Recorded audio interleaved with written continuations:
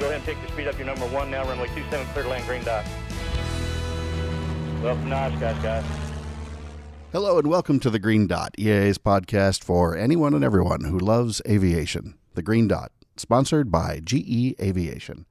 I'm Hal Bryan, and I'm senior editor here at EAA in Oshkosh, Wisconsin, and I'm one of the hosts of The Green Dot, and sitting here with me on the left, it is... I'm one of the other hosts. I'm Chris Henry, the EAA Aviation Museum Programs Coordinator. And somebody snuck into the room with us today, Chris. He's sitting there across the table. Why don't you tell us about him? Absolutely. And just for the record, when he showed up, it literally dropped 20 degrees here. So you welcome. Brought the cold with you. Well, it's 20 degrees Fahrenheit. That's too, true. Which is, I think, either 1,000 or 6 degrees centigrade. It's Blame 6,000 Canada. degrees That's colder what you need to do here. Blame Canada. And cue the song. Well, anybody who's a fan of the TV show Ice Pilots will be familiar with Scott Blue. Scott, thank you for joining us today. Thanks for having me, Chris. Good morning. Well, thanks for coming, and if for anybody who's listening to this, it'll be after the time, so you'll have missed it. But Scott is actually here to take part in the speaker series here at the museum. Happens every third Thursday of the month. Shameless plug there. But luckily we've recorded this podcast, so if you couldn't make it, you'll have something to listen to and hear about your adventure down here. And we should be doing a video of the speaker series as well. That usually goes up within 2 or 3 weeks or so of the event. So yeah, absolutely. Evidence, great. Evidence of your yes. visit. But being a foreigner as you are, then our quaint U.S. laws must be quite charming to you. And, Absolutely. Everything's been nice. We didn't get pulled over on the drive from Milwaukee. It was fun, and they let me into the country, so I'm already winning. Well, that's good. Now the question is, will they let you out? But you never know. Canada may not want me back. If they're scanning passports these days, I'm in trouble. We're always looking for good people. So, Yes. Very good. So welcome. All right, Scott. Well, let's do what we always like to do on the show. Let's go back to the beginning. We were having these great conversations right before we went on about some of the Zucker movies. So when I say back to the beginning, I'm immediately thinking, well, first the Earth cooled, then the dinosaurs came, but not quite that far back. Magma. Magma. Thank you, Mike Myers. I'm sorry. Thank you, fellow Canadian, Mike Myers. But let's go back to a little bit closer to your beginning. How did you first get into flying? Were you a kid interested in aviation? Was something you were around at all? I always liked airplanes when I was younger, and even going back when I was a kid, we used to go down to Florida every year. We had a condo down there, and I remember one year I was getting into radio-controlled airplanes. And the magazine my mom bought for me, we could see it in the store, and then it was in a holding pattern until we actually started the drive, entertainment for the kids as we drove down. And then I'm a little older, I get it, why can't I see the magazine? And, it'll wait. And then so we started driving down, and funny enough, I still have this old radio-controlled model airplane magazine, and on the cover it was the CL-215. Oh, no kidding. And there was an article about a guy that made one, that going in and out of the water like radio-controlled one, but then the actual picture of it was there. And it's sort of, foreshadowed several decades later when I actually got into that, in my career. But yeah, I always liked airplanes and cars and anything with an engine. And, I went to university after high school and I finished my degree, and happy to say I have a BA in geography, but it wasn't really leading me into anything. So, I started doing a little research and, hey, I can still become a pilot. It's not too late. I was in my mid-20s and, gave the military a shot. Didn't work out because I was a little tall. But just started chipping away at the flight school north of Toronto. So you mentioned being just too tall to fly in the military. So you're 6'7". Yeah, is that right? Yeah, and that still seems sort of. I guess I get it, but it still seems sort of strange to me. Like this in the whether that was the late 20th or early 21st century, that something like that you're smart, you're obviously a good pilot, all these other qualifications, but I'm sorry, you just physically don't fit in a cockpit. That seems amazing to me that we can't. Well, what was amazing out. to me is that it because of the red tape and the way that the hiring process goes, is it took several months for that to be established. Whereas on the very first day, I was asking, "Am I too tall?" And they'd be like, "I'm not sure. How's your eyesight?" I'm like, "It's fine, but am I too tall to do this job?" And at every step in the process, I kept asking, and basically, well, I don't know, ask down the line. And by the time I got through all the simulator checks and the background checks and the 2-hour interview where they ask you about some pretty intense stuff, being, you're signing up for the military, past all that, everything was A-okay. And then I went for my full medical and, oh, yeah, you're too tall. We'll do everything else on you. And like, we're talking top to bottom, everything, like x-rays, eye checks, you name it. And at the end of it, I sat down with the flight surgeon and he's like, okay, well, you're too tall. What else is wrong with you? Nothing else is wrong with you. How did you get here? And I'm like, nobody would give me a no. And so he's like, okay, well, tell you what, come back next week and we'll measure you again. What do they expect is going to happen in that week? I thought they were just going to put me in an F-18 and eject me over northern Alberta, so spine compressed, lose an inch, and then way to go. That didn't happen. So I showed up the next week, and it was interesting because they had the height expert, and they plotted me out, and they really measured everything, and they had a chart, green, yellow, red, about the different machines in the Canadian military. And, red, it was no-go, and that was for helicopters and the F-18s. It just wasn't going to happen. Yellow was sort of like, oh, it might work, and, some of the other training planes and some smaller machines. But then green, it was wide open for the Hercs and the C-17s. And we call them the Aurora, CP-140 Auroras, but P-3s that we have. Sure. And I was like, cool, I'll fly that stuff. That sounds great. And they said, well, no, thank you, but if you're not able to do everything, then it doesn't work for us. So thanks for coming out. Wow. Well, that's amazing to me because we've you talk to people over the years who have been determined to to sort of get into the military and do flying and things like that. And you hear stories of people who say, they were told no up front, and well, then they fought it, or going back far enough, it's like, well, you can't do it because of your eyes. Well, the doctor leaves the room, they memorize the eye chart and get in.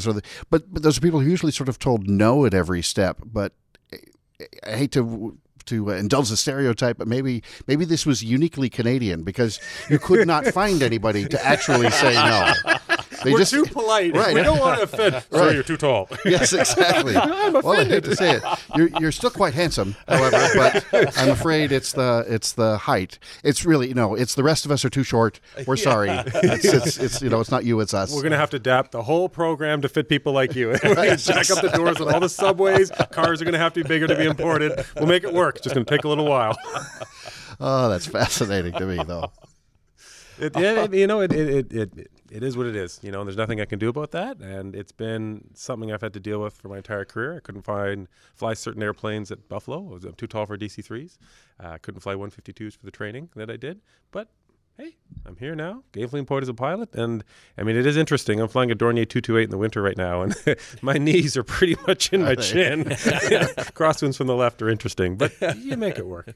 Well, that's something else that I find especially interesting, though, is that if you look back, you look on the career that you've had so far, and you're still a young guy, but you've flown some amazing things. You've had these incredible experiences, and who knows how that would have, how the career would have played out had you gone into the Canadian Forces and gone a completely different direction. I'm sure it would have still been rewarding, but maybe you would have had a very different and, dare I say, less fulfilling career to this point. It's tough to say. It really, life gives us these paths, and you go down one and another one disappears, and you can think about all the hypothetical ways it could go. I mean, maybe, it could have been flying C-17s all over the world, and seeing it in that regard. Or, I mean, the chopper thing was out and the fighter jets were out, but, you never know. And, I'm happy with the path that's ended up. And, once the one door closed, it's like, okay, well, time for next one. Just keep moving. So, but yeah, it would have been interesting, I think. But hey, I'm happy how it worked out, and lots of adventures up north, and to say the least. It's been fun. And a few minutes ago, you mentioned your flight training, that you were too tall for the Cessna 152. Can you tell us about your flight training? What did you train in, and how did that all go? Sure, absolutely. I went to a flight school north of Toronto called Toronto Airways, an airport that's based Buttonville Airport, which is now. I've flown in and out of Buttonville a couple times. Yeah. Okay, well, enjoy it because they keep saying it's going to close. It's going to close, and it's been bought by developers, but it's still open. It's just they keep delaying it, but it will eventually close, I'm sure. Which is disappointing. The aviation community is not happy about that in Canada.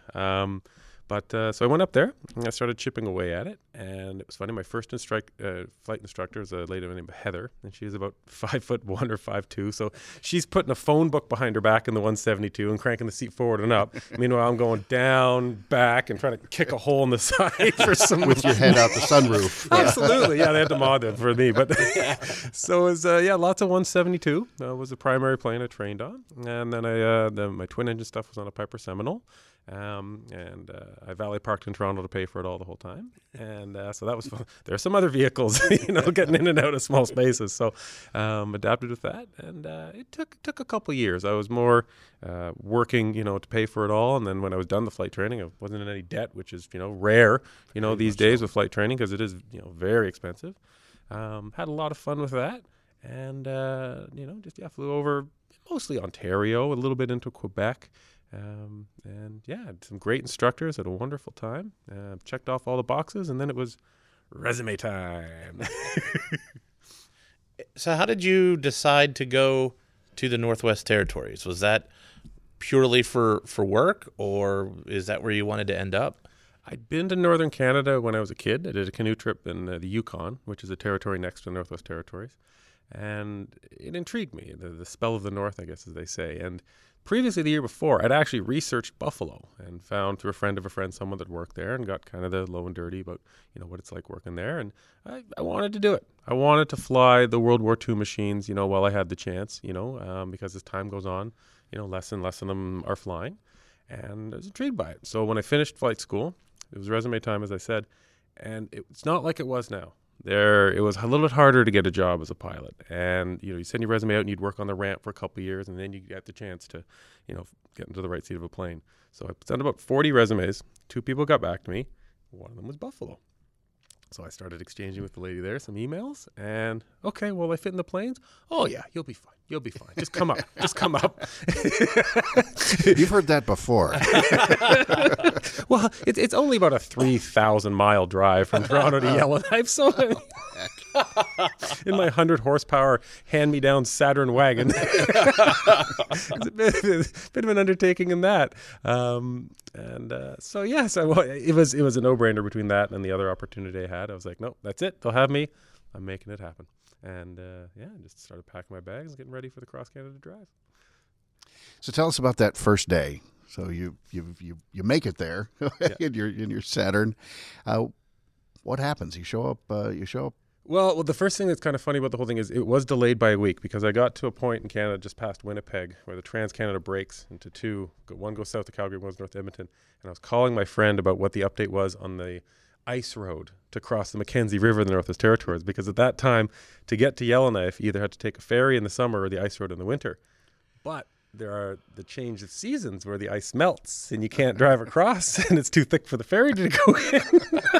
So it was either absolutely haul, like chug the Red Bull and drive 24 hours straight and try to make it in time, which wasn't going to work anyway because they'd close the roads at that point, or maybe detour to Calgary, visit a friend for a week, and then head up. But so I knew at that point I was going to have to ditch my car for a month. So I got to Hay River, so I didn't quite make it to Yellowknife. And first night I met my friend Gordon Ian. We're flying the Sked at that time. And the Sked at Buffalo is a DC-3 that goes back and forth to Hay River, or did. And so I walked over. I said, hey, how's it going? He's like, okay, cool. Come on over. We'll show you the airplane. And I tried to fit into a DC-3 and no. It was not going to be possible. So, but I was like, I made it this far. I guess I'll just hang out for a bit. I was going to say, you might as well stay at least. Yeah, absolutely. And, I met Joe that first night, and then that was the experience. For some reason, he thought my name was Scotty Bluestein. I'm not sure. But anyway, he was kind and nice and welcoming with a handshake, and I had a brief interaction with him and went out with my friend Gord that night, and we hung out for a little bit. And the next morning, boom, sitting on the ramp in Hay River, and out of this, like, it's sort of strange. It was almost like the mist. I mean, I think it was a perfectly clear day, but I see this giant green monstrous plane come in, crackle, bang, pop, and, the flames are shooting out the exhaust as they chop the power when they land. And it was a C-46. I had no idea what a C-46 was. I mean, I saw on the Buffalo website, it listed it, and I was like, oh, that's just a typo. It's a C-47. Like, what's a C-46? I was oblivious. And this monster came out to load up freight at 6 o'clock in the morning. It's like, wow, this is kind of neat. And then so they came over, and I helped them load. And then the guy turned to me. He's like, "Oh, yeah, you coming to Yellowknife? Yeah. Well, get your stuff. We're leaving." So I ran to my car that I was abandoning for a month, grabbed the one suitcase I thought I needed. These people that didn't even know my name ran over, threw my bag inside the C-46. I don't even think I was sat down before the one engine was starting up. We're taxiing out. We take off. And, for those who've ever flown a C-46, it's deafeningly loud on a takeoff. Like, you have to use hand signals because, yes, the engines are loud, but it's the props. They're moving so quick that they pass the speed of sound, and it's just deafening. And so the guy's using hand signals, and I'm sure I had some, David Clark on, and you really need noise canceling. We took off. We got up to level, and the one fellow turns to me, and he's like, "Hey, Sean." No, it's Scott. Whatever. You want to fly? That's Mr. Bluestein to you. Basically. and so I was like, yeah, sure. So I sat down in the first officer seat, and I look over, and the captain kind of looked at me, angles off to the left, and smokes a cigarette. And I took control of a C-46. And they still didn't know my name. Well, to be fair, you didn't know this airplane existed. Well, that's true. 10 minutes earlier. Yes, you're standing up for her, being like, "Oh, you're going to fly me, and you don't even know what I am." Yeah. I hear you. You got a lot to prove here, Sean Bluestein. Basically. So that was my first morning. Wow. So when you slide into the right seat and you take control of it, are you, you said the captain leans over and lights a cigarette and everything else. This is a different sort of airline experience from what a lot of people might expect. Are you taking that yoke and saying this is fantastic, I think I'm going to be right at home, or are you raising an eyebrow saying, am I sure I'm in the right place here? Well, I think it was overwhelming. I think it was all of that and more. I remember flying it, and I think I was decent at flying the heading, and I wasn't like going off track too much, but I couldn't hold an altitude to save my life because I was just so scared of pushing back on this monster. and did you have any tailwheel experience, any sort of vintage airplane experience? Oh gosh, no. Point? Gosh, no. But to be clear, they were only letting me fly straight and level. I did not do the takeoff and the landing. Right. They're not that silly. But even still, a big old vintage airplane like that, like compared to something like a Seminole, you're leading with rudder. I would assume it's needing bootfuls of rudder even in turns. The you're not necessarily used to, but maybe not with the C-46. C-46 in flight is just a wonderful machine. She flies gracefully once you get the feel for it, and you can crank her over, and it's a great machine once it's airborne and the gear's up and you got some speed. Anything close to ground or takeoff or crosswinds she's a handful to put it mildly. But it was awesome, and definitely part of me was absolutely hooked right after that.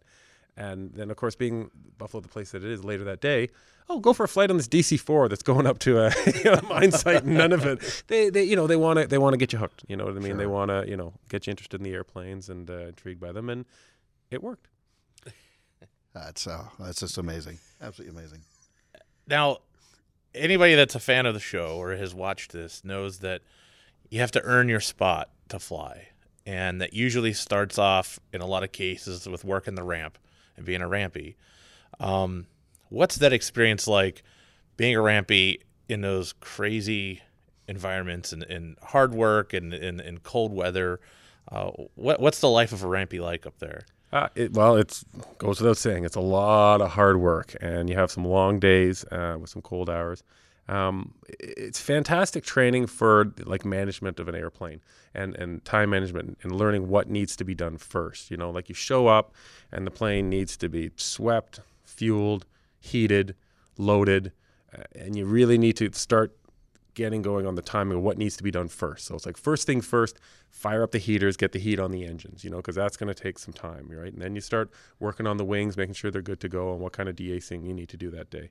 And then you deal with the fueling and then, the cargo. So really, you need to start prioritizing what comes first and that. And, you also have to, you do your homework. The night before, if you got an early flight, you're not going to have much ground support, you have a little bit, but most people show up at 7 or 8 in the morning. You got to make sure the fuel truck's full. Like if you show up the next morning, the fuel truck's empty, well, boom, now the flight's delayed another hour, or it's not plugged in. Well, now it's going to take an extra hour to heat the engines. Like you really it is good training for recognizing what needs to be done and total management of getting the flight going.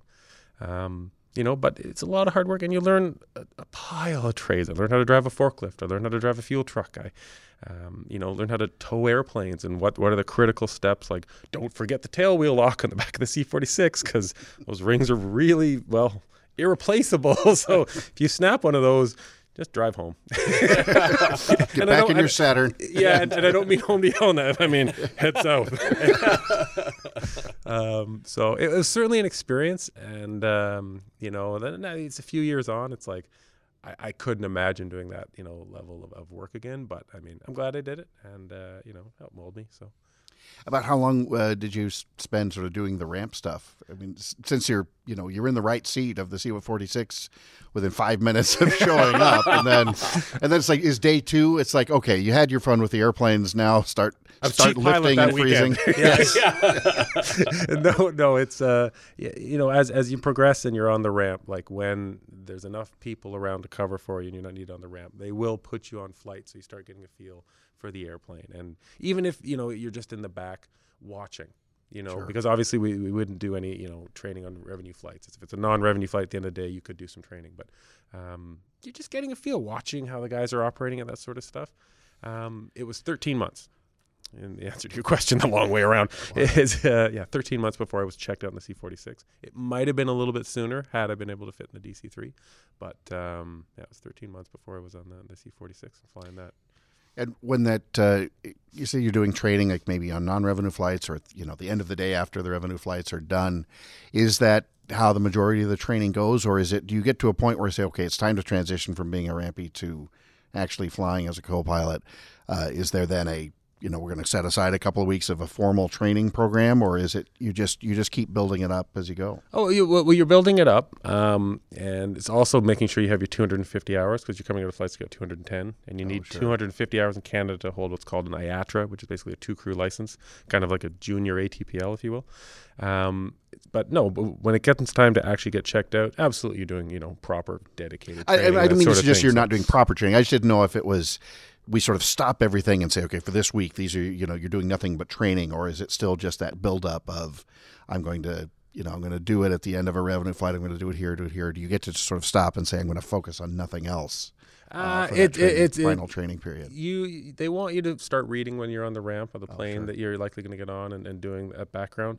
But those flights tended to happen sporadically based on what was going on and in the big picture of the company. In the summer, when a good friend of mine that worked there basically said summer ops are kind of like a vacation, you know what I mean, compared to winter ops, which is true. There's so much, fuel the airplane and go, or load it as well, of course, but, none of the heating and the sweeping and that sort of thing. So you're doing the odd training flight, like just, have a feel for it, keep you interested, keep you going. And then when it's time, it's like, oh, there's a seat open. Okay, it's time to train you. And it's like, hope you've been reading for the last 6 months because your test is tomorrow. No, it's not quite that bad, but, be ready for a checkout basically at any time. Because, someone could give 2 weeks notice and it's like, well, that seat's got to get filled. So get ready to go. And, then the ground school gets done and, then you get into the dedicated flight training, do your flight test, and then you start your line and dock. Wow. So I know I keep hitting the harsh elements factor, but I've always thought that was interesting. What are some of the hurdles you've had to overcome as far as operating the aircraft in those types of elements? I mean, not just icing, but when the aircraft are shut down for that long, you're using these old radials with a ton of oil. Can you tell us a little bit about some of the stuff you guys have had to do and some of the extreme operating conditions? Well, they have to be plugged in, and that's just to keep them from getting completely cold soaked. So at every night when you're plugging in a C-46, for example, there's 5 plugins. There's one each for the heaters on the oil tanks, about 36 gallons. So that's like a little heating pad, Alaska pad we called it. So that keeps that relatively warm, maybe say 5-10 degrees. In the engines, those little 1,500 watt ceramic heaters that you might put by your feet if you have a cold house sort of thing? Yeah, so each one of those is in each radial engine, and that's going constantly. And that just keeps them from getting too cold. And if you use the engine tents properly in those, down to about -10, maybe -15 if there's no wind, they might keep everything warm enough that you could start. but the engine's the next morning, because a radial engine has a start temp limit of about 4 to 5 degrees. Colder than that, they won't. The engine, the oil congeals too much, and they get too grumpy, and it's just bad for them. So after that, then you get up with these things called frost fighters or Herman Nelsons, which are fuel-fired, industrial strength, 350 to 500,000 BTU heaters. And then so you got to get those out, and you just start blasting the heat. And you put one duct on the oil tank, another duct inside the radial engine, just keep it warm and keep it warming. And it's really, that's the heat management to get them started. Once they're running, they actually handle it quite well. Of course, when you're descending at those temps, you're very slowly descending, and you're chopping the power very slowly as you do your descent. There's certainly no, chop and drop, because you're going to start cracking cylinders, from the heat management. So, but in terms of sit there, you idle the airplanes, you go do a run up, you wait for your proper temps. 40 degrees are rising on the oil, and I think it was 120 on the cylinder heads. And once you get that, they're quite good. You got to manage your cowl gills, make sure they don't get too cold. But once they're running in the air, they're pretty good. It's just on the ground. If you land somewhere and it's minus 40, if there's no wind, you can put the little donuts just in the front of it. If you imagine the donuts that sit in the front of the radial engine that block the hole, that's usually okay. But if there's wind, okay, you got to put the tent on, the donut, and then the tent as well, or vice versa. And you just got to keep the heat from dissipating. So it really depends on the winds. It really depends on the temps. But heat retention is key. and on your body too. I mean, you want to dress for it as well. Sure, yeah. Probably helps to take care of the crew as well as the airplanes. Although, I guess I don't want to be the one to go to Joe and ask which one is more replaceable, person or airplane. But you mentioned a name a moment ago. Was it Herman Nelson? Herman Nelson, yeah. Herman Nelson. Who's he? What's that? Again, that is the name for gas-fired heaters that are operated in the Arctic. Okay. And they can go without electricity. So they fire up with a little gas-powered engine, and then you can adjust them and how much fuel they're burning. And they're fantastic for incredible amounts of heat. Like, you can get them so hot that you can melt parts, but they're not used much anymore because they can get so hot that heat causes other problems. So if you're stuck somewhere, that's what you want is a Herman Nelson, because it'll independently start. It'll create incredible amounts of heat. But you don't see them too much anymore. Now it's mostly what are called frost fighters, which are you have to plug in electrically, they're diesel fired, and they kick out some heat too, but not to the same extreme as a Herman Nelson. Is that a brand name? Is that just named after? Is the first guy to use some kerosene to accidentally melt some parts was Herman Nelson? And that's what we call these. I think it's the brand name. To be honest with you, I don't know, because they weren't. You couldn't go out and buy one in any of my time up at Buffalo. It was all the older versions that were sitting around back or up at some of the places that we would go. So I don't want to sound naive or not doing my research. I'm not sure. We can make something up. Herman Nelson was the first man to go. He invented Canada in the 1800s, and he was our first prime minister. He's the first person to bring kerosene to the Northern Territories. I'm going to ignore the rest of the show. Chris, you've got it from here. I'm going to be Googling this. I'm just sort of fascinated. But it's like, what's Scott making up today? Yeah. Well, if I were up there and you said, hey, Hal, we're going to fly one of these airplanes, what do you think we should use to heat the engine? The Frost Fighter or Herman Nelson? Herman Nelson. And it's like, as much as I like the sound of it, Frost Fighter seems like a pretty clear choice in that situation. So I don't know Herman. I've never met the man, I guess. But anyway. He was like a father to me. I'm so sorry, Chris. I didn't mean to offend. I mean, frost fighters are interesting in their own right. Like Buffalo did a very good job of modifying frost fighters to deal with the extreme cold. Like, they're great until about minus 20, and then they just start cycling because they're not retaining enough heat to even their sensor to be like, oh, now blast the heat, because there's a fan, there's an oil-powered section, then there's a fan to blow it off of that onto the airplane. But if it gets too cold, it warms itself up and it blows air for like 2 minutes and then it shuts off again. So you're not getting constant hot air flowing.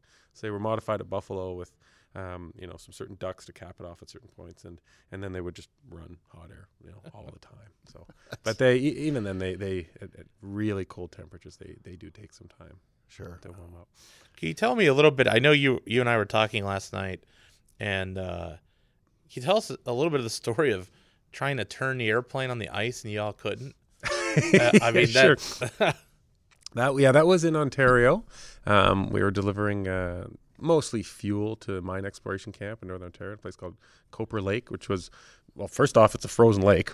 And if my memory serves me correctly, I think is you need 2 feet of ice for DC3, 3 feet of ice for C46, 4 feet of ice for DC4, and 5 feet of ice for a Lockheed Electra. So that's how thick it has to get. So most of the ice strip work is late in the season because, of course, it takes a while for the ice to generate. I think approximately it's an inch a day at minus 30 degrees centigrade is how ice builds. And then, of course, you can flood the ice, which they do in the ice roads up north to create ice quicker. But so what happened there is we were going to that late in the season. So I think it might have been April. And if you went early in the morning, it was okay because the coldness of the night before, everything was refrozen. But as the day went on, the ice kind of got a little slicker and slicker and slicker. And you really had to factor that in, of course, with crosswinds. We didn't have a crosswind or anything that day, but we dropped off our supplies. Everything was okay for the landing. And then if you have some momentum, of course, you're okay to go around the corner. But as we went to the end of the runway and had to do a 180, the left tire just started locking up, just sliding. It didn't work. So we came to a stop. We had our mechanic slash helper, I guess, with us. And he jumped out and he put a chock in front of the left tire. And still, it just pushed the chock. So at that point, the left engine was shut off, and Captain hopped out to give a hand, and I was in the right seat watching the radios, and just with the right engine just ticking over. And you could see they're down there, and they jammed the chock in front of the tire, and then the chainsaw came out. and Jimmy Ezere, God rest his soul, was our helper that day. And he was just hacking away at the ice, and chunks of ice were flying, and perhaps some chunks of rubber as he came up with the chainsaw, and he just digging down into the ice. And he just basically took bunch of 2x4s we had in the back and jammed them into this hole that was right in front of the chock so that the wood stuck in the ice would stop the chock from moving and the chock would stop the left tire from moving so that then we could keep the right engine running and pivot the airplane around, so that we could then get back out, remove all of this, fill in the hole a little bit with some snow, and take off in the right direction. Like it was okay with the DC4 that was there at the time because, it was a tiller wheel, right? It could turn itself, and it slid a little bit. But, the C46 is just all directional power control because it's a giant tail dragger. Right. So you lock up that left brake and put, a little power on the right, and if it doesn't want to turn, well, you have to get creative. So we did. This elaborate production where it's like, To most pilots, turning around on the road means a little pressure with your left foot. Yes.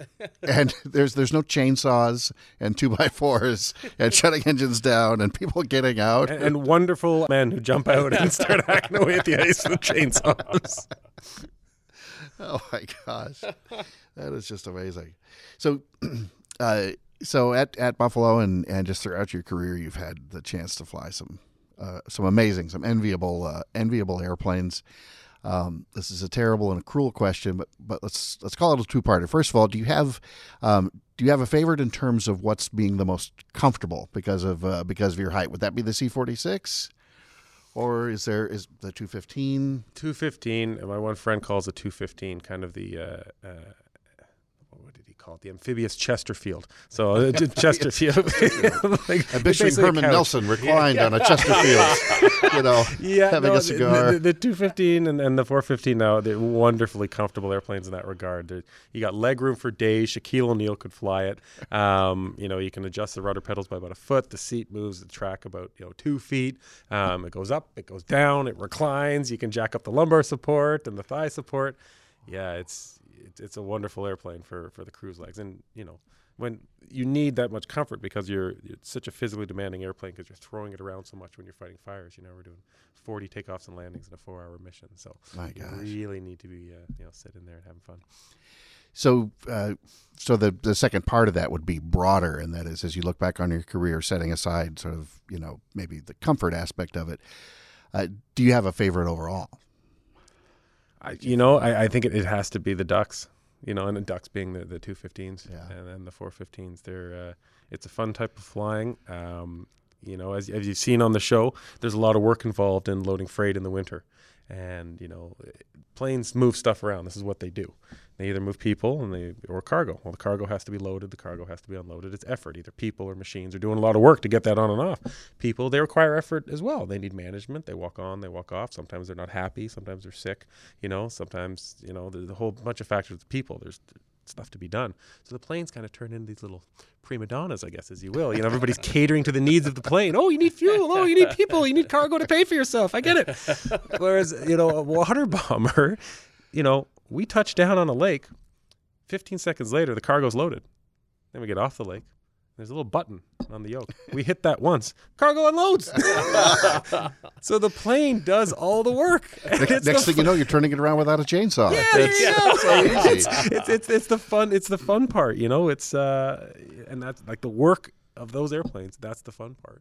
So what was that transition like, moving from cargo and passengers then into actually the firebombing? Buffalo was a great spot for that, and they gave you the opportunity to get into fire suppression with, you know, relatively low time compared to what you would do if you just walked on the street to a normal fire suppression operator. So you basically you pay your dues and you work for a few years, and I think it was about 3.5 years after I was checked out, and 4 years since I was at Buffalo until I had earned my stripes to be able to get checked out on the 215. And my first summer, I was kind of an on-call, and then after that, I did fire in the summer for 3 summers, and then I'd work for Buffalo in the winter after that. So they need to have enough people coming in to make sure that, you know, your spot could be taken on the C-46 for the summer, and then, you know, go fly the 215 for the summer, and then come back to that in the winter. So it was... I always wanted to fly the 215s from when I got to Buffalo. I was just like, look at that awesome yellow and red plane in the corner. Isn't that pretty? And it goes back to that magazine you were talking about as a kid, the hobby shop and everything else, right? Yeah. Did you do seaplane training specifically independently before you started getting checked out in the 215? I flew down to Kelowna, which is in southern BC, and I did my float plane, got my float rating, and then with that on your license, then you're legally allowed to, you know, operate a water bomber in summer with, of course, all your other accumulated hours. So I just got my float plane checkout, and here you go fly a boat. Flying boat, if you will. And, you know, it's interesting. Oh, great, you got your float plane's ticket. That's awesome. Now forget how to fly a float plane, and we're going to teach you how to fly a boat, because it is quite different. Oh, I'm sure. But lots of fun. So flying the 215s and you said and 415s, correct? So you're flying both, and during the fire seasons, are you sort of strictly Western Canada? Because I know a lot of times in intense fire seasons, assets get deployed sort of up and down throughout North America. We share things back and forth. Yes, well, I worked for Buffalo up until the spring of 2016 on the 215. And then I moved on to the Newfoundland and Labrador government, which is extreme East Canada, as far as you can go. It's like we can wave at basically Europe over there. You know, it's only about a 4-hour flight. So I left the 215s at Buffalo, and I was sad to leave them, but they were replacing the fleet up there with another type, and due to my experience and my size, I didn't want to fly the machines that they were getting in the future. So it's another opportunity to stay in fire suppression came up, and I took it. So the 215s when I was at Buffalo was Western Canada. We went down to Alberta a couple times and Saskatchewan, mostly the NWT. And then now that I've been in Newfoundland, we've been in Quebec and all over Newfoundland, and time to time we'll go further west depending on the fire needs. But yes, the assets are shared all over the country based on the needs. Sure. So, wow. You know, one question I wanted to ask, and I forgot to put it in our queue here is, what was it like trying to just do your job and fly and having cameramen and people kind of follow you around? Was that kind of odd, or what was that like? It certainly took some getting used to, but hats off to all those camera guys. They were great. I'm still friends to a bunch of them to this day, and they were doing their job, and they were just wanting to film, and they sometimes would be a little bit in your face and that sort of stuff, but you could just either just not speak. Or you could give them a look, which makes for terrific television. Yeah. I sit here with a smug grin on my face, arms at my hips. Although I will say stony silence is actually worse on a podcast even than it is on television. You don't want me to replicate that that look? Ty, let's take 20 minutes of quiet and just kind of go into experimental mode here. See what the audience thinks of that. And it failed. Yeah. No, it took a little getting used to, but it was funny because they'd be filming, and they, for every 1,000 hours of footage, maybe 20 minutes ended up on screen, right? And so I just film, and, most of it went to the trash, and some of it, ended up on TV. And not that it was bad filmmaking or anything, it's just, you know what aviation's like. Thousands on hours of boredom punctuated by moments of sheer terror, or at least interesting stuff. for their purposes. So, they were good guys, and I remember I fell and I hit my head once, and the camera guy came over and he's like, Scott, are you okay? Yeah, Paul, I think so. He's like, okay, are you sure? I'm like, I think so. He's like, because I really want to film this. So if you're okay, can I start? Just pulling out my camera, and I don't think there's any blood coming out of the back of your head, but the show must go on. It's funny. Like when Chris, back when we did a couple of episodes, and we got to revisit that topic of some of our favorite aviation-related TV series, movies, and things like that over the years. And Ice Pilots always ranks highly. And if I remember right, we talked a little bit about one of those shows about how of all the quote unquote reality TV series out there, Ice Pilots has always sort of stood apart for me in terms of generally avoiding the temptation for sort of too much manufactured drama and things like that. That as that genre goes, it's pretty straightforward. Was there? I don't want to put you in an uncomfortable spot, but was there ever an episode where you watched where you sort of if you even watched the show, did you ever frown after the fact? Well, that's not how that played out, or they kind of blew that out of proportion, or did you feel fairly treated? No, they're pretty good to us. Yeah, I remember talking to the producer. He was up in Yellowknife, and we were watching like season 2, and there was an episode about a C-46 breakdown, and I was just like, why don't you just ask me to come down and edit this, because you're showing the one plane's broken down in Norman Wells. Meanwhile, the same plane is being pulled out of the hangar to go rescue it. So the paint jobs are different. But that's just for an aviation geek. Someone who worked there that really kept that. No, they were they did a good job. They were nice. Nothing was manufactured. If something looked on television that was a little bit strange, like something's amiss and I don't really quite get what's going on, we would recreate the same scene. Like if something happened and there was a camera behind us and we were, watching the dials and they record something happened that day, but they wanted our facial expressions, then let's say a week later they'd be like, okay, this is what you said. Could you please wear the same clothes and have, same beard growth and haircut, and we just want a different camera angle for that scene for the public. Sure. But there was no extra lines thrown in or extra dramas. It was legit. I mean, sometimes the time frames got a little skewed. Like if something would happen and, in a completely different related story, then it would go back 4 months and then it would, jump the other way. But no, it was what happened. And they did not ask you to do multiple takes of falling and hitting your head. Okay, Scott, let's take that again, but this time, let's make it look like it really hurt. Yeah, absolutely. And today also, we're going to get you to throw rocks in the engine, okay? We need some more excitement, so just lean out that window and throw it in the intake. We can't just keep having successful flight after successful flight. Yeah, those 4 IQ points you have left, we need those burned out for this episode, Brain cells, schmain cells. We need viewers.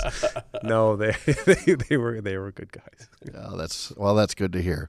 Well, I'm looking at the clock, and the time has flown by, as they say. But I think we are just about to a good wrap-up spot for this episode. So, Sean Bluestein, Scotty Blue, whatever. Thank you so much for taking the time to join us. We also, of course, appreciate you making the trip down to speak in our museum as we're recording this. That's tonight, but once this airs, it will have been in the past. So I guess we're talking to the future right now. Do you have any messages for future Scott? Future Scott, keep having fun. Stay smiling. That is good advice. That is good advice. All right. Well, Scott, thanks so much again for joining us today. This has been just a fun and fantastic episode. Really excited for the talk tonight. Thanks to everybody out there who's listening, and especially those who take the time to send us feedback, which you can do, feedback@eaa.org. You can comment on the podcast episodes when they go up on our blog at inspired.eaa.org. And a big shout out, especially those of you that take the time to leave us reviews. I made a note right before we came on, and something I think we ought to do more of is I want to say hey to Steve T58 and somebody named Lieutenant Shrek, our most recent reviewers on iTunes. Both gave us 5 stars and said nothing but kind things. That actually means the world to us. I can't overstate the value that we place on the reviews and the feedback. That's the only reason we're able to continue doing this show. So thanks to you guys. Thanks to everybody else for listening. Thanks to our new friend Herman Nelson, who I will be Googling for the rest of the day. That's a good man. I know him as Herm. Herm. Well, I suppose you knew him before it was cool, too. Oh, he wasn't cool. He was hot. I asked for that. I begged for that. Well, Scott, thanks to our new hipster Canadian friend for joining us and laying it all out there. Thanks to all of you out there, and we'll catch up to you again next time when you're cleared to land on the Green Dot.